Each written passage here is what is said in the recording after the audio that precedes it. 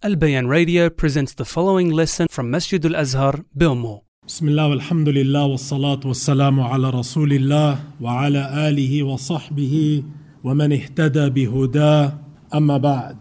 My dearly respected brothers and sisters, as we have started the blessed month of Ramadan, it is important that we remind ourselves of the many beneficial ahadith which our Prophet sallallahu alaihi wasallam spoke about regarding performing righteous deeds.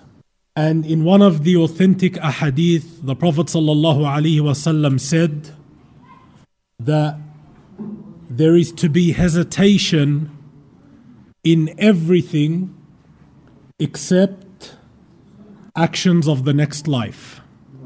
Hesitation is in all affairs except actions related to the akhirah.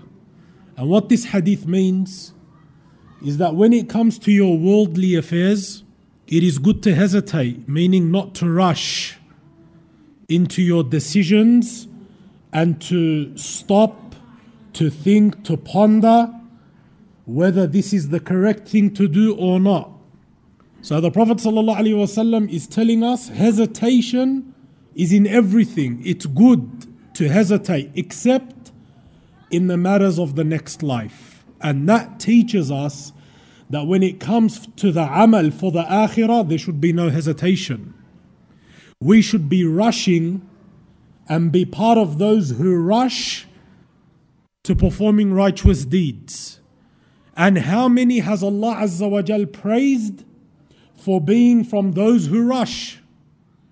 وَالسَّابِقُونَ. How many times has Allah praised them? The forerunners. فَاسْتَبِقُوا الْخَيْرَاتِ. Allah says, rush to do righteous actions.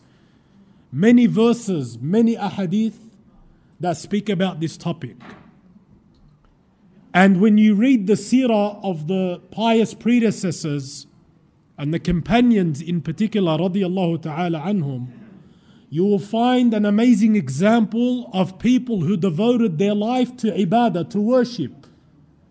One of those great ahadith is the hadith found in Sahih al-Bukhari, where the Prophet sallallahu alaihi wasallam, he entered the masjid and he found a rope hanging between two of the pillars.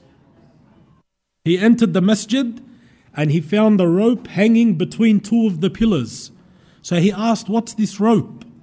So they said, this rope belongs to Zaynab radiyallahu ta'ala anha. He said she prays the night, and when she gets tired, she holds on to the rope so that she can keep praying. So the Prophet sallallahu alaihi wasallam said, get rid of the rope, take it down. And then he gave an advice. He said, you should pray while you have strength, and if you get tired, then you should stop. To show that a person does not exhaust himself in ibadah. But one lesson that we take from this is the eagerness of the Sahaba radiyallahu anhum in performing ibadah, to the extent, and these were the women of the Sahaba, who would pray so long that they would hold on to a rope. For subhanallah, how far are we? The Taraweeh lasts 40 minutes, half an hour.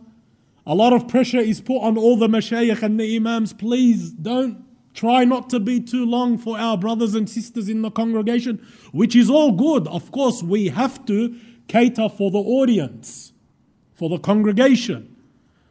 But at the same time, we should reflect to where they were, subhanallah, and where we are. So for us to make that extra effort into performing more ibadah, this should be the aim and agenda for all of us, inshallah, especially in months and times like Ramadan, where we wish to reap as much rewards as we can. Wallahu a'lam, wa sallallahu wa sallam wa barak ala nabiyyina Muhammad wa ala alihi wa sahbihi wa sallam.